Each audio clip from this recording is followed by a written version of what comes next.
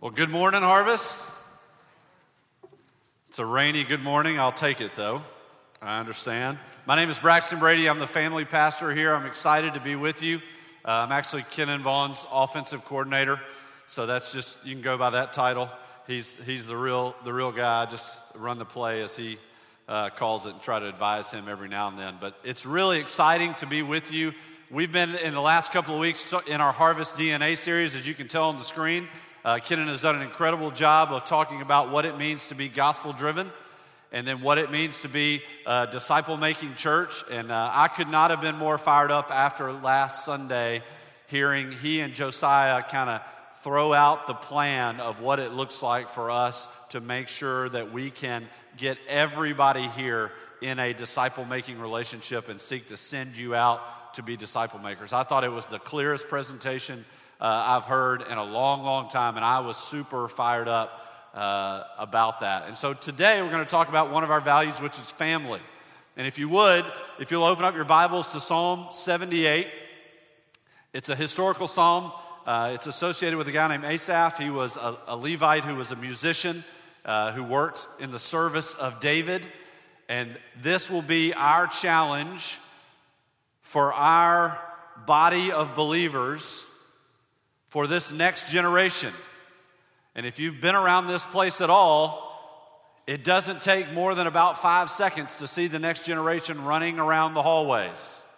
You've heard me crack jokes. You've gotten emails. We have implored you to help. So it doesn't take long for you to see that this next generation is coming.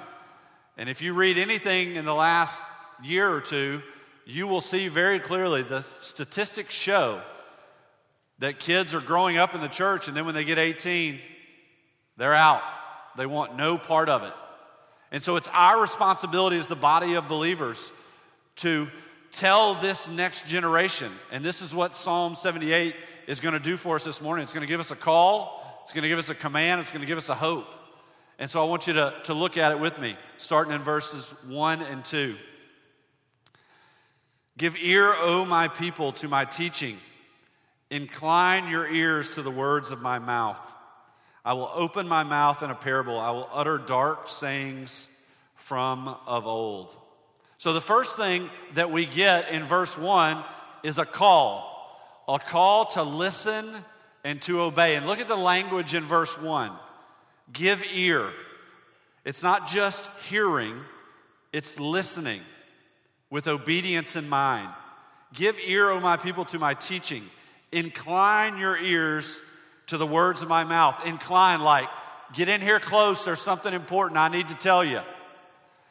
The only analogy that I can think of, to use a family analogy, is the only time that I really knew I was in trouble was when somebody said my full name.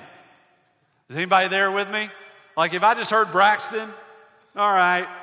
If my mom said Braxton Dale Brady, I'm like, yes, ma'am. What do you need? Or I was in some serious trouble. One of the two. But that's kind of the wording here that we see. It's like, get in here close. I've got something really, really important to tell you. And then in verse 2, I will open my mouth in a parable. I will utter dark sayings from of old. Now you have to read this in context. The first 8 verses of Psalm 78 is really kind of an introduction and a challenge. But in order to really understand what's about to happen, you've got to read the rest. And especially as you get towards the end of Psalm 78, you'll see this reminder, this parable, this story of meaning of, you need to remember what has happened in Israel. And if you look in Deuteronomy, and you look in Joshua, and you look in Judges, you look in Judges chapter 2, verse 10, the first generation that grew up in the promised land, you know how they're defined? There arose another generation who neither knew the Lord or the work that he had done. And they grew up in the very land that God had promised them. And so the rest of Psalm 78 is just proof. Starting at the end of verse 8 all the way through, we just hear over and over and over again, you need to remember the past. And remember, these people are not unlike us. They've seen it with their eyes. They've heard it with their ears. And yet, they're defined as a generation that didn't know God or the works that he had done. And so the second thing that we see in verses 3 through 6, if you look at it with me, is a command. Things that we have heard and known, that our fathers have told us, we will not hide them from their children, but tell to the coming generation the glorious deeds of the Lord and his might, and the wonders that he has done. He established a testimony in Jacob and appointed a law in Israel, which he commanded our fathers to teach to their children, that the next generation might know them, the children yet unborn, and arise and tell them to their children. And so we see this challenge, this command to tell this next generation about who God is and what he's done. And you can see, take note in verse 4, we will not hide them from our children. It almost sounds crazy that that verse is even in there, that we would actually hide the things of God, that they would actually hide the things of God from the next generation. I mean, I don't do this to my kids. I'm not going to say at the end of my life, hey, kids, good luck. I've got a will, but I've hidden it in the state of Montana. I'm not really going to tell you where it is, but I've hidden it there. Good luck, we're all counting on you. I'm not going to hide their inheritance from them. That would just be insane. So to think about that simple, stupid analogy and take it to the whole next level about the things that are most important in our lives, the things of God, who he's done, or who he is and what he's done, we're not going to hide those things, but instead it is our calling and not just an individual calling. It's not just dads, because we know we live in a sinful, broken world where homes are broken, where dads are not in the picture. It's our job as a corporate body of believers to do everything that we can to remind this generation on a daily basis about who God is and, more importantly, what he's done for them. We have to do that. That's our command. So what are we supposed to remind them of? Well, I think there's two things, and we see them in Scripture. First, in verse 4, to tell the coming generation the glorious deeds of the Lord and his might and the wonders that he has done. We have to teach them the works of God. And in order for us to teach them the works of God, they have to see that we're very aware of the works of God in our own lives. I say all the time, I don't know that this happened. I can neither confirm nor deny. But I think I would have loved to have been at the dinner table with Abraham and Isaac. Can you imagine the dinner table conversation with Abraham and Isaac? Hey, Dad, you remember that time you tied me up? You had that knife over my chest? You remember that? Yes, son, I was there. That's kind of the Brady conversation goes. Yeah, I was there. But you remember what he did? You remember, Dad?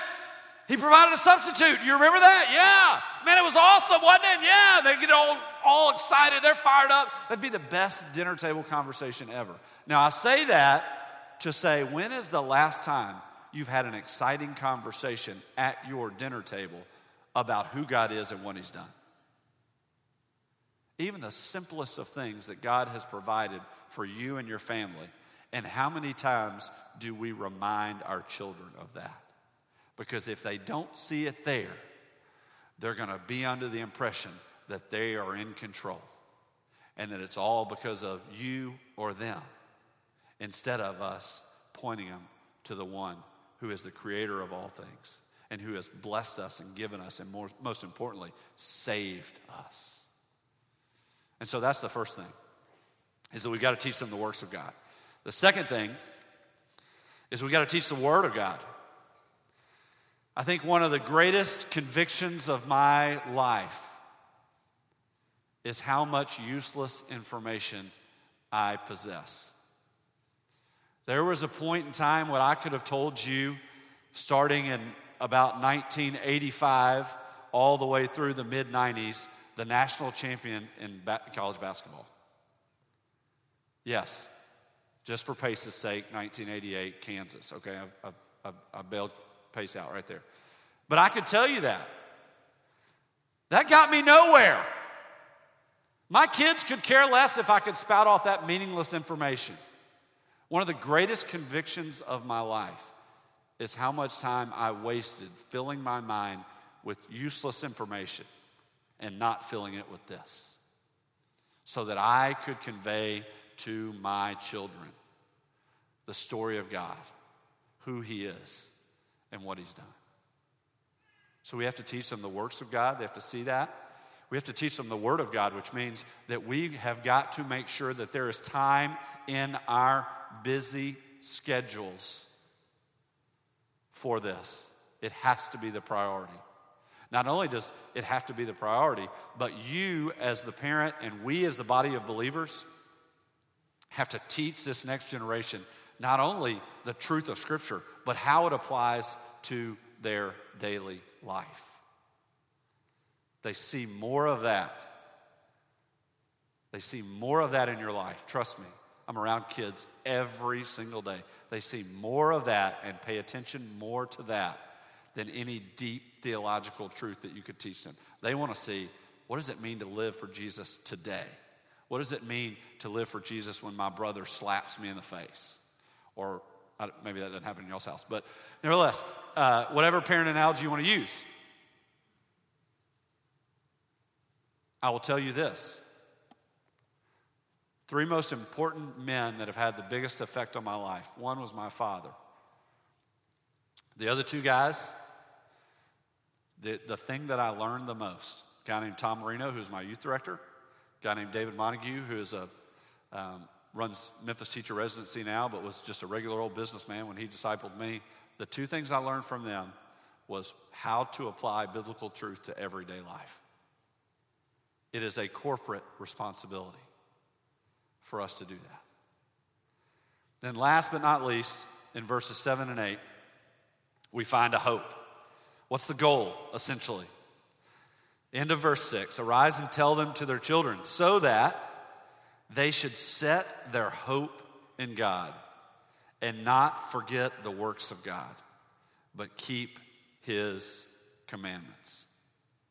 So the hope is there. 3 things right there in verse 7. 1, that this next generation should put their hope, faith, and trust in God and not the things of this world. If you don't understand right now that we are in a battle for the next generation's brain, you're missing out. Because by the time a kid turns 12 now, the latest statistics say they've seen about 8 million images. And I can tell you right now, trust me on this, because I've seen the good and the bad. You do not want your son or daughter to shape their view of godly manhood and godly womanhood from those images.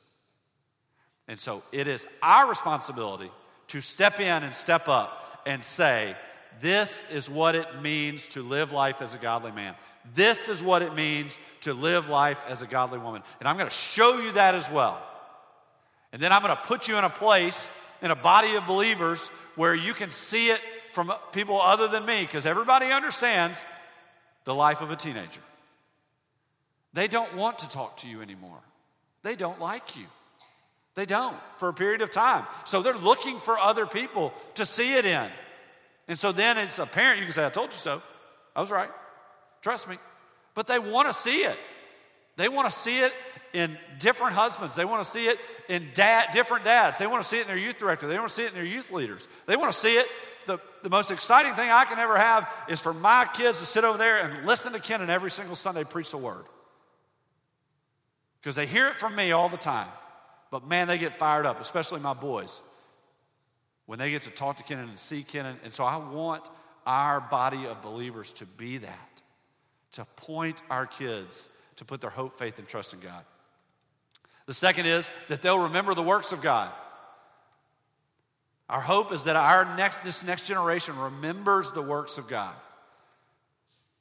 I'm always excited. My wife Carrie and I talk about this all the time, because we were here at day 1. And I don't want our family to ever forget what it was like here day 1. That God has been so gracious to us. And to remind them of what it looked like to live and serve and love the body of Christ. And just see what God is doing. And just to hear the stories. And so we have to remind this next generation about the works of God. And then last but not least, as a response to putting our hope, faith, and trust in God, to keep the commands, the end of verse 7. So that this next generation will know who God is, know what he's done, put our hope and faith and trust in him through the finished work of Christ, and now go and live a life of following Christ and loving him because they want to, not because they have to. Because they've seen it in you, they've seen it in me, they've seen God at work, and now they want to go and live for him. They want to go and make disciples of all nations. They want to hear somebody from Spain talking and say, you know what? I'm in. Give me a summer out in college. I'll take my summer and I'll go. There's a need. I see it. I want to meet it. That's what this next generation needs to be about. And it's our responsibility as the body of believers to do that.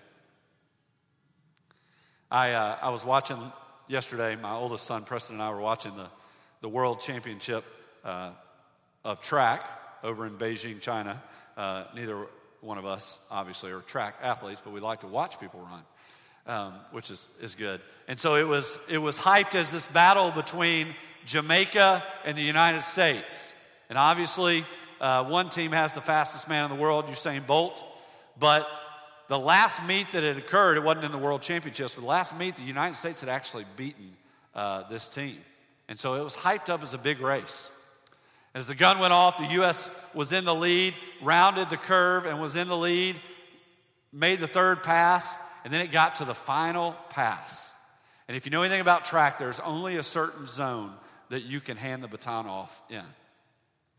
And if you ever go back and watch it, it's a brilliant the camera work, because the guy that is the third guy is passing off to the anchor leg, and you can see that he's not going to get there. And you can see that he's getting closer and closer to the zone, and when he gets to the line of the zone, you can see his face completely change because he knows disqualified. And you can just see him, and when he hands the baton, he's almost got a grimace on his face because he realized it was too late. It was too late. The baton had been passed too late. And I had a completely different analogy ready this morning until I saw that. And I thought to myself, that is what we as a church need to have in our minds. That we have to pass the baton early to this next generation. Now, they interviewed Usain Bolt afterwards, who won because he's the fastest man on the planet, but also he had about a 10-yard lead as well. And they interviewed him, and he said, you know what? It's really just one goal. Just get the baton around the track. That's all he said. It wasn't about running fast. He just said, we just got to get the baton around the track. That's all we needed to do.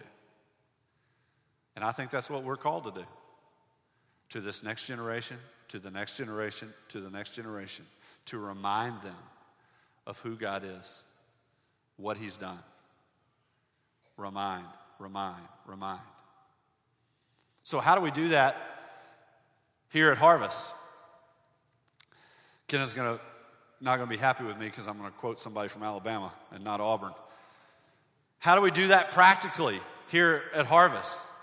Well, the great football coach Bear Bryant says it's not about X's and O's, it's about Jimmys and Joes. It's not so much about the plan, but the people that are playing or implementing the plan. And so I thought it would be a great thing for you to hear from our Jimmys and Joes. Or I don't know what the female version of Jimmy or Joe would be. Jimina and Joe's, whatever. I want you to hear our plan from birth all the way through college. Because I think you need to understand how intentional we want to be to partnering with you as families. And so we're going to literally start from birth and go all the way through college. I'm going to let each of them share with you a couple of minutes about how we want to be very practical and intentional here at Harvest. So the first person is Tracy Hansler. Tracy is in charge of all of our early childhood stuff and is also our mom's ministry coordinator. She is fantastic. You need to get to know all of these folks. She's going to share with you for the next couple of minutes about what it looks like from birth up until about age 3, 4, 5. So I'm going to let Tracy come up and share. Good morning. I just want to start by saying what a blessing it is to be a part of our emerging mothers ministry as well as a part of our exploding children's ministry. This summer we've spent a lot of time in prayer asking God to show us what his plan would be for Harvest Kids from conception to college. And so this morning I'm going to go over the early childhood portion of it. Hold the mic closer. Okay. Sorry. Okay. So I'm going to go over the early childhood portion. Our goal in the early childhood years is to provide a rock-solid biblical foundation for our children. This means that we're going to be intentional in everything we do back in Harvest Kids. So starting with our expecting moms, we're now getting together every other month. It's a great time for us to come together. We're sharing, we're learning, we're praying together, and we're asking our experienced moms to come in and disciple our new moms, and it's just been a very special time. The next thing we do is baby dedication. This is a time when our new parents come in with staff and family, and we talk about the parents' responsibility in providing a spiritual foundation for their children and love for the Lord. We also talk about how family, friends, and church members have a responsibility to come alongside the parents and partner with them in this pursuit. Then it's time for the nursery. It's when the kids get to come back into Harvest Kids, and for a lot of parents, this is going to be their first time that they've ever left their children. So for some parents, this is going to be a very exciting time. For some parents, this is going to be a scary time. But we want you to know that we're going to be with you every step of the way. Now, having said that this is a good time to bring up all the rest of us, those of us that are post-little ones or pre-little ones. You have an opportunity to come back to Harvest Kids and serve and be blessed by our little ones. We have a great program back there, and we are constantly improving. This summer, we were able to purchase toys, all with very intentional purposes. Children learn through play, and so we want to play well with intentionality. We have a playground that I'm sure a lot of you have seen that we are so excited and can't wait to get out there and use. We have curriculum starting at infants through preschool, so at every stage, your children are going to be prayed over, taught, loved, and just, like I said, instilling that biblical foundation from the start while having fun. I mentioned the playground. We have a new state-of-the-art electronic check-in system, which is really efficient and great, and everybody's going to love. We have schedules in all the rooms starting at 2 and up. We have centers and stations in our preschool rooms that are going to help us to focus and, again, be intentional in those classrooms. And all of this is going to be rolled out September 13th. And there's a lot more, so I encourage each of you, whether you're already serving back there or considering serving, or if you're a parent, we would love for you to come tonight to training, Harvest Kids training at 4 o'clock in the fellowship hall, where we'll go into a lot more detail about all of this. So thank you very much.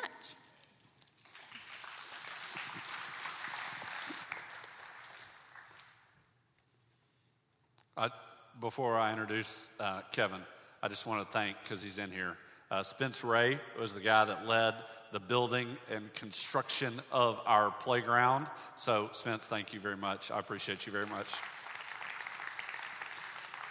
And of course it rained today, right? Of course it did. Of course it did.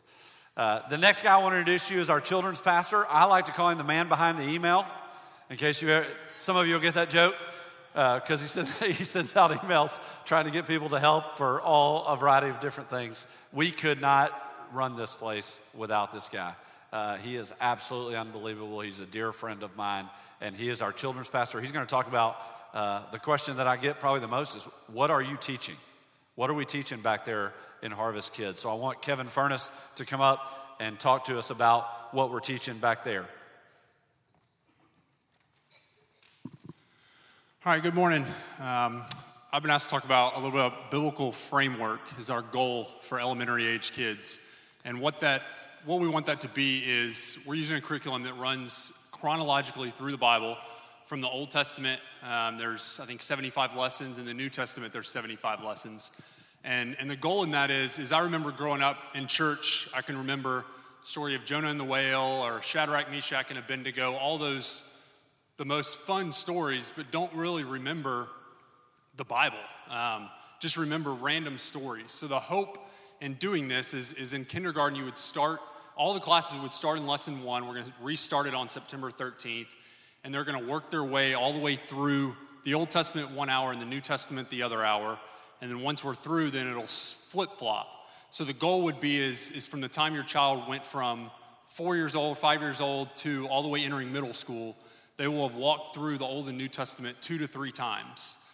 So the hope in that is that they're able to see Christ all the way from the Old Testament all the way to Revelation, and not just random stories. So if you're here every week, even if you miss a few, I mean, your child's going to I think there's 25 lessons just out of Genesis. So it's just a curriculum that allows us to walk chronologically through it. And it also actually comes with there's a devotional that coincides with it. It's by a guy named Marty Machowski. I'm going to put some of that information online through, if you go to Harvest's website and click the kids link, there'll be some information on there about what the exact curriculum we use and what these devotionals are, and so that you know, and I'm also going to put the schedule so you'll know if we're in lesson 3 this week, you can use this devotional, and it has 5 devotionals for that week as well. And then along the same lines with the devotional, every week to coincide with the sermons that are being preached, except for in the DNA because there hasn't really been a text. But once we're back into Romans or 1 Timothy or whatever we're in, there's going to be a devotional that comes in the weekly email and also put online that coincides with the sermon that's going to be preached that Sunday. So the hope would be that you'd spend one night the week prior to the sermon, walk through that with your family, get familiar with the text, and so then after the sermon you can then follow up and what they learn even more through the sermon that was preached. And then also another resource that we have is there's a worship guide for kids that I think is in the back there. There might be some in the middle in the back that just sort of helps your child engage with the sermon. I learned from a professor in seminary about doing something like this. Rather than giving you a coloring sheet or just something that just to take up time, that this will hopefully engage your child to listen. So it asks questions like, what was the missions moment about? What songs did we sing? How many times was the word Jesus used? Just things that help them be able to focus and engage with the sermon. So that's also a great resource for you to have. And then also the plan for elementary age is to do some events. I'm looking at planning a kids camp for some ages next summer, potentially doing like a Grizzlies night for father and sons, or a day at Incredible Pizza, just different things that allow more than just kids to get together. We want to do things that engage parents as well, so that you might come to Incredible Pizza with your family, but while the kids play, the parents get to know one another and talk and become friends. So everything we want to do is the hope of being strategic and allow parents together, but also allowing kids to have fun and engage fun things.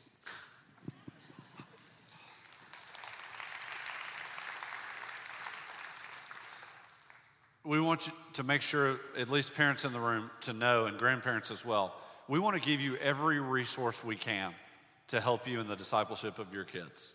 We will do everything we can, whether it's an email to me or Kevin, phone call. If you need a book on something or you're struggling through something, don't hesitate to call. That's what we're here for. We want to give you every resource possible to help you in that process.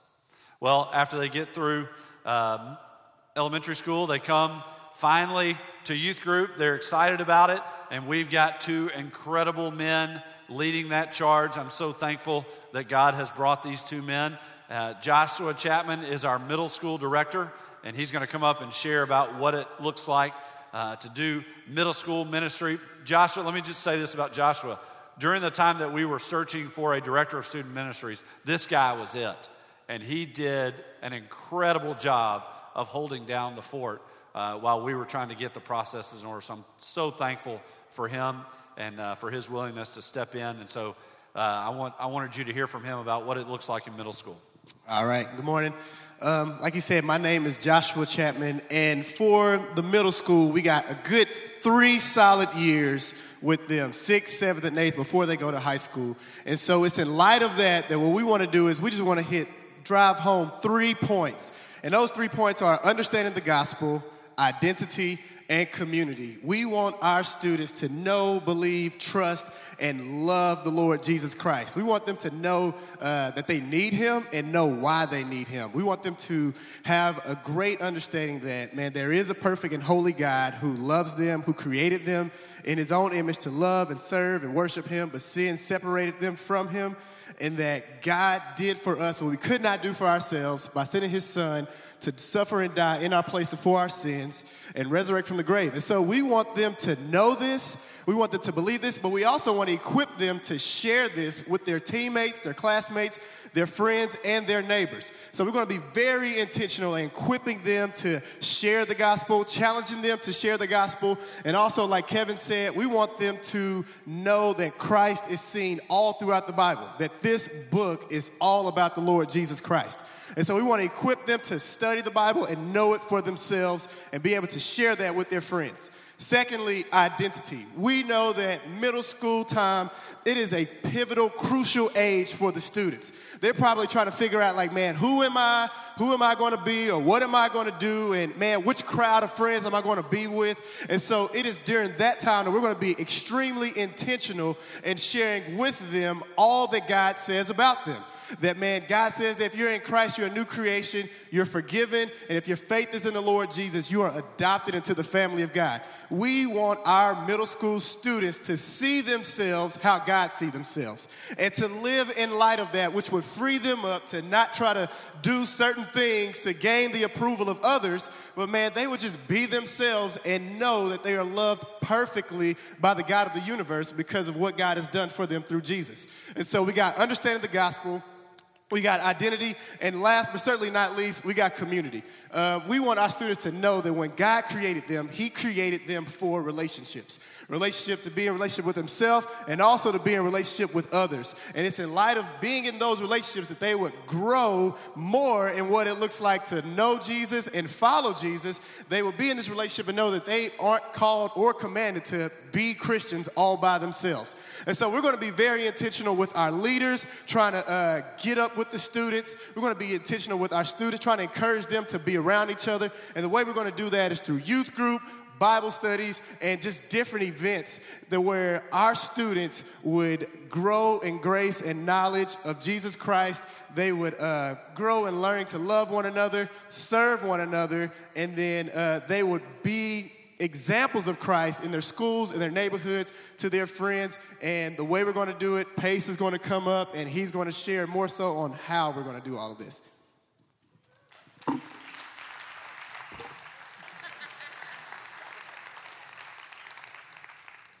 If you don't get excited after listening to him, you don't have a pulse. That's what I'm talking about. It's perfect for middle schoolers. Well, as I said before, we went through a process of praying and seeking God on who our first director of student ministries was going to be. And God brought us Pace McKee and his wife, Jen. And so we're really excited. So I wanted you to hear from Pace about our philosophy of student ministry. Thank you, Braxton.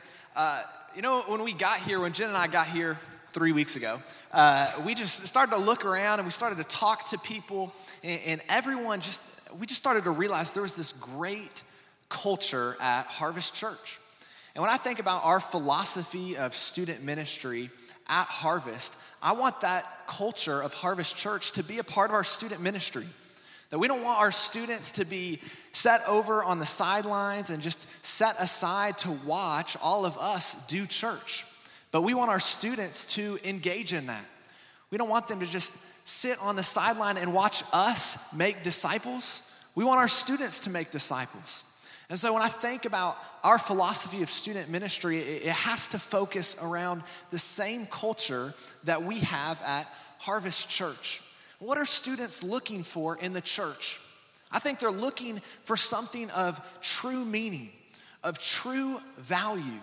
And I think they find that meaning in their community with one another, just true, authentic community, and the example of Jesus Christ. When I started student ministry a few years ago, I was lucky enough to meet all sorts of students from all sorts of backgrounds and grew up in all different ways and had different vantage points. And denominations and religions. And as I spoke with them and talked with them, I never met a student who ever left church, who ever walked out of church because the program wasn't creative enough, because the youth pastor wasn't funny enough, because the games weren't crazy enough, or the pizza wasn't good enough, right? Students leave church, they walk out of church, they disengage when they feel like they don't belong. And so our philosophy at Harvest for Student Ministry is to create a place where they belong, where teenagers feel like they can come and they're surrounded by a group of their peers, where they're surrounded by community, and we're all going in the same direction. When they see people in the hallways of their schools who they also saw at church, who are going to love them, encourage them, spur them on towards love and good deeds. And so first and foremost, that's what we want out of our student ministry, to have a place where teenagers belong. And secondly, much like Braxton was saying, we just want a place where they get the example of Jesus Christ. We want to build a student ministry where we come alongside you, the church, where we partner with you parents as you lead your child and grow them up and mature them in their faith. We want to join you in that walk and in that journey, so that our kids are growing up with a very well-rounded view of Christ, that they have a model and an example of Jesus Christ. They have someone to follow. I believe that students become what they look at the most. And so I want to put forth the gospel. I want to put forth the model and the example of Jesus Christ as much as we can, so that they can become that. And so we're going to set aside time every time that we do an event, every time we do a program to put Christ forward, to lift him high, to give them a model. We're going to recruit great leaders, great adults who are passionate about doing just that, about lifting Christ high, about discipling your students, that we could come alongside you and help grow and mature your student, so that when they graduate high school, that they are equipped, that they're prepared for a lifetime of ministry to the lost and just obedience to Christ.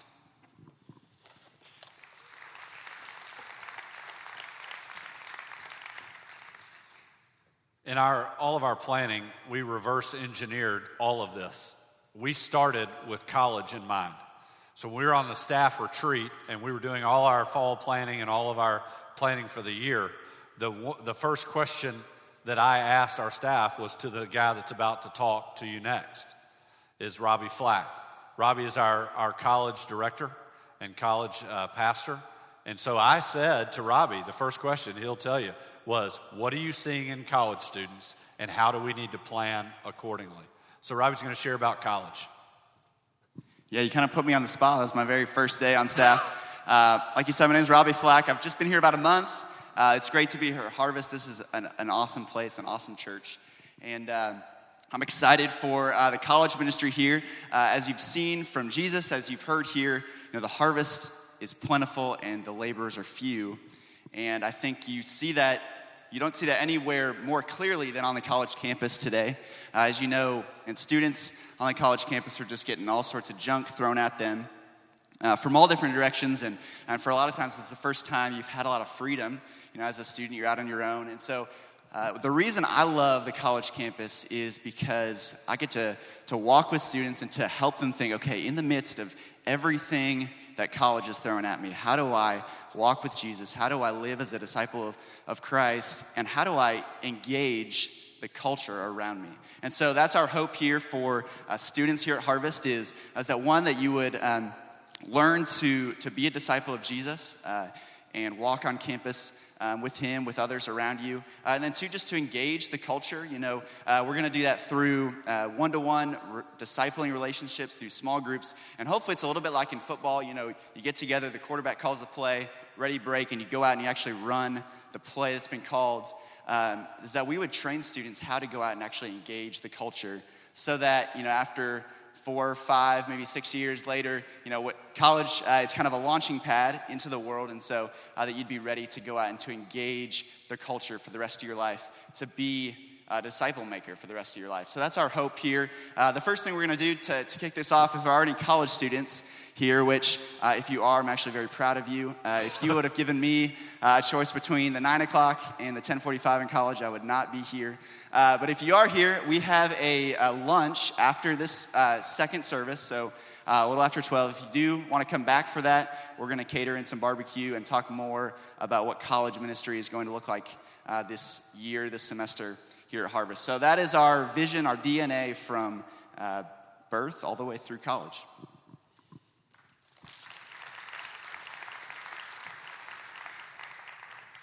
I wasn't going to bring this up, but I just noticed it.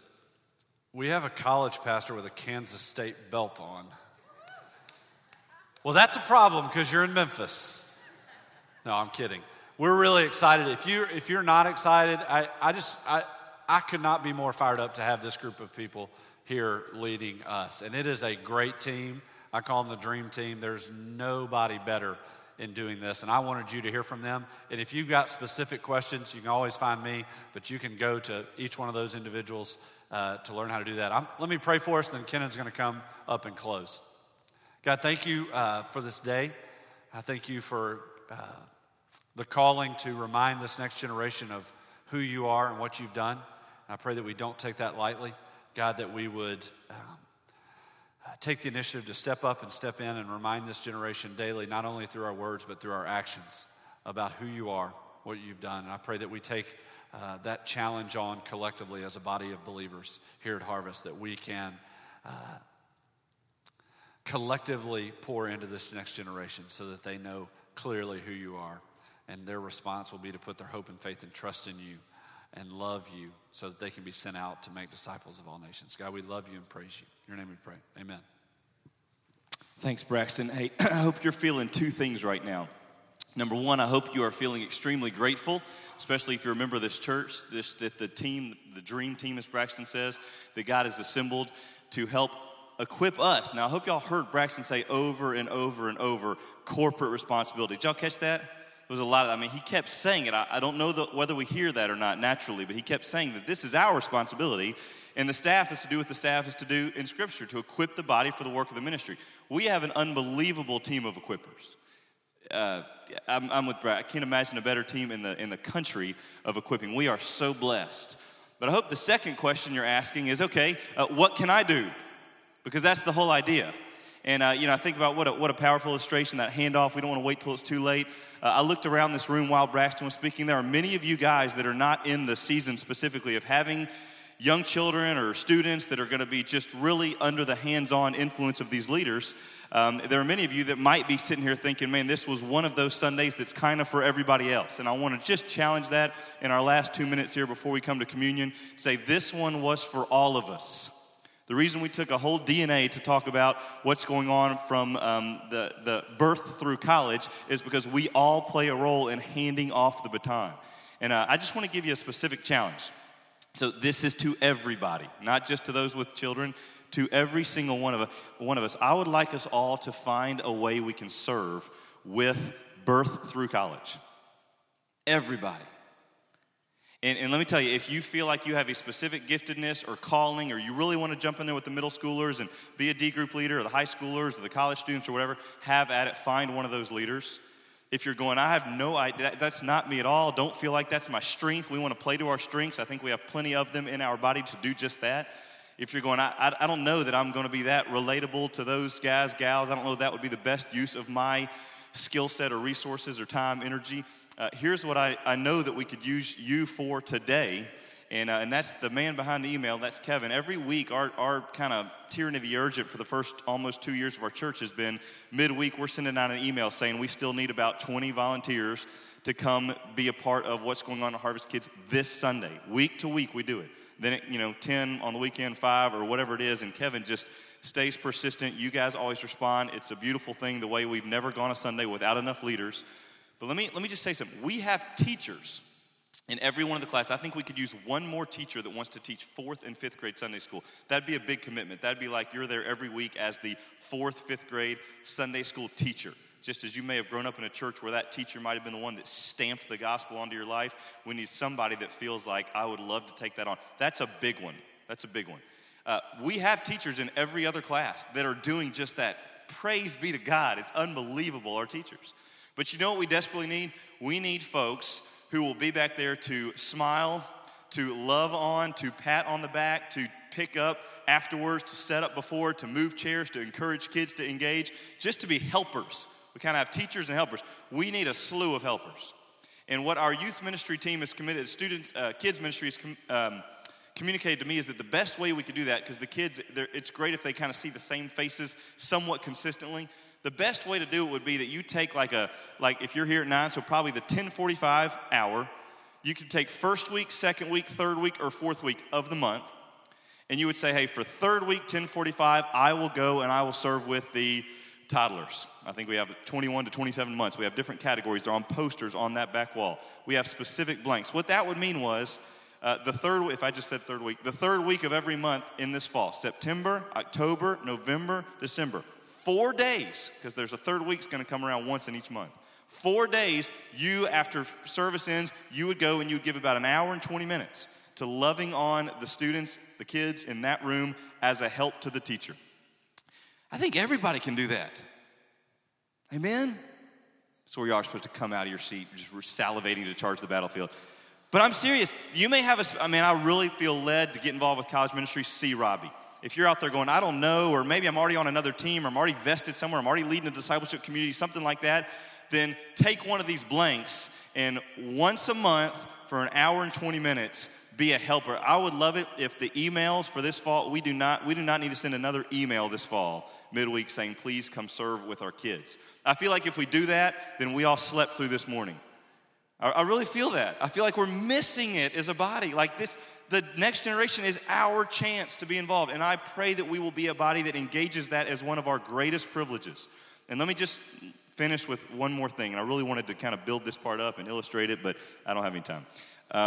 Here's the last thing I want to say. I think conventional wisdom would say, if you have a child back there, you should, you ought to, you need to serve some of the time. Isn't that conventional wisdom?